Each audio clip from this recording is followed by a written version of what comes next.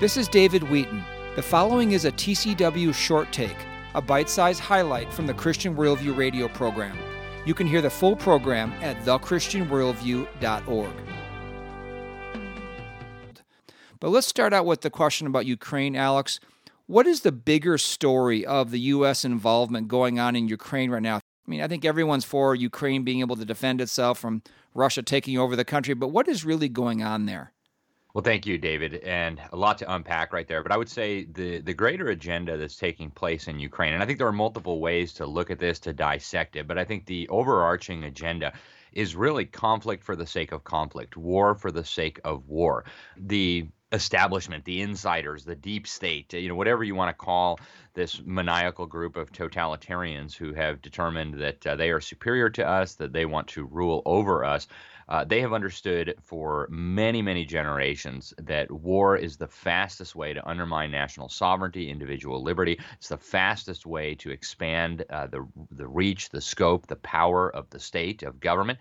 And so I think what we're watching in Ukraine is actually part of a complex geopolitical process that was set into motion probably starting decades ago, but they really started talking about it openly about a decade ago. And that is the shift away from what they, and by they, I mean kind of the deep state individuals and organizations that are involved in this transition from a world of sovereign or relatively sovereign nation states to a kind of a one world system. They've been talking about this shift from a unipolar world order, meaning a world where the United States was the world's hegemonic, unchallengeable superpower, right? Even just a few decades ago, all of the world's militaries combined would have really struggled to go up against the U.S. military.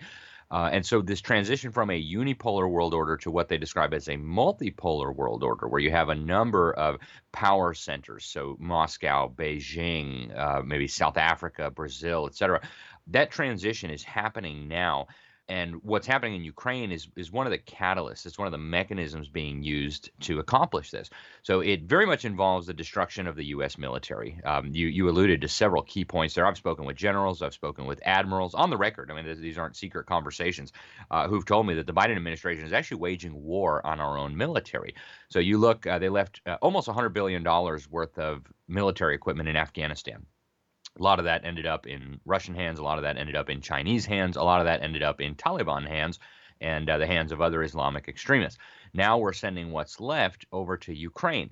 Now, traditionally, what made the U.S. military superior to our potential adversaries, in particular Communist China and Russia, was our technology. We no longer have that advantage through systematic and I would say treasonous activities by individuals at the highest levels of our government. Bill Clinton actually got caught doing this. This was the Chinagate scandal.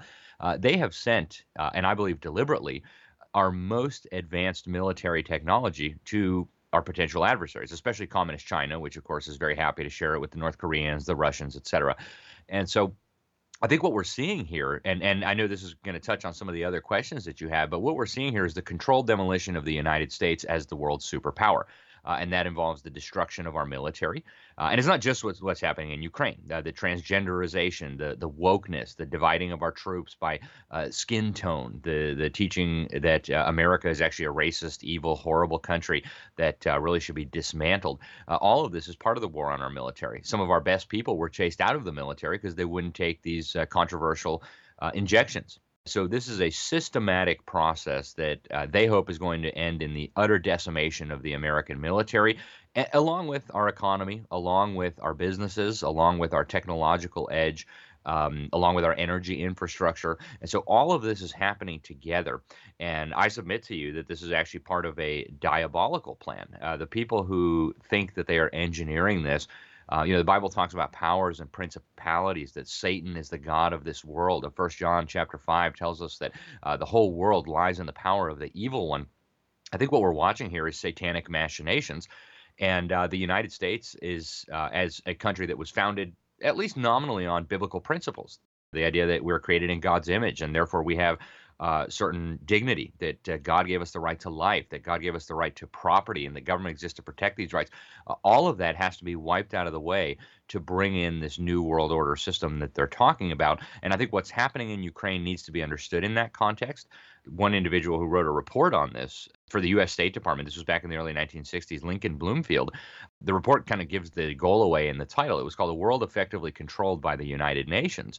And of course, that was the goal. How do we get to a world effectively controlled by the United Nations? And his conclusions were that the fastest way to do that is to use war, the threat of war, and crises. So Ukraine helps bring about all those things, right? The war in Ukraine has helped facilitate the energy crisis, the food crisis, and of course, it has the potential to turn into a global conflagration, potentially involving nuclear weapons. And, we saw how this worked after World War II. In the aftermath of World War II, we saw the birth of the United Nations. We saw the birth of the International Monetary Fund, of the World Bank, of the precursor to the European Union, the European Coal and Steel Community. We could talk on this for many hours, but I think the critical thing to understand is that this is part of something much bigger than just Ukrainian borders, Ukrainian territory, Ukrainian sovereignty. This is part of a much larger global agenda, and Ukraine is just a piece on the chessboard. This has been a short take from the Christian Worldview radio program. To hear the full program and connect with this nonprofit radio ministry, go to thechristianworldview.org. I'm David Wheaton.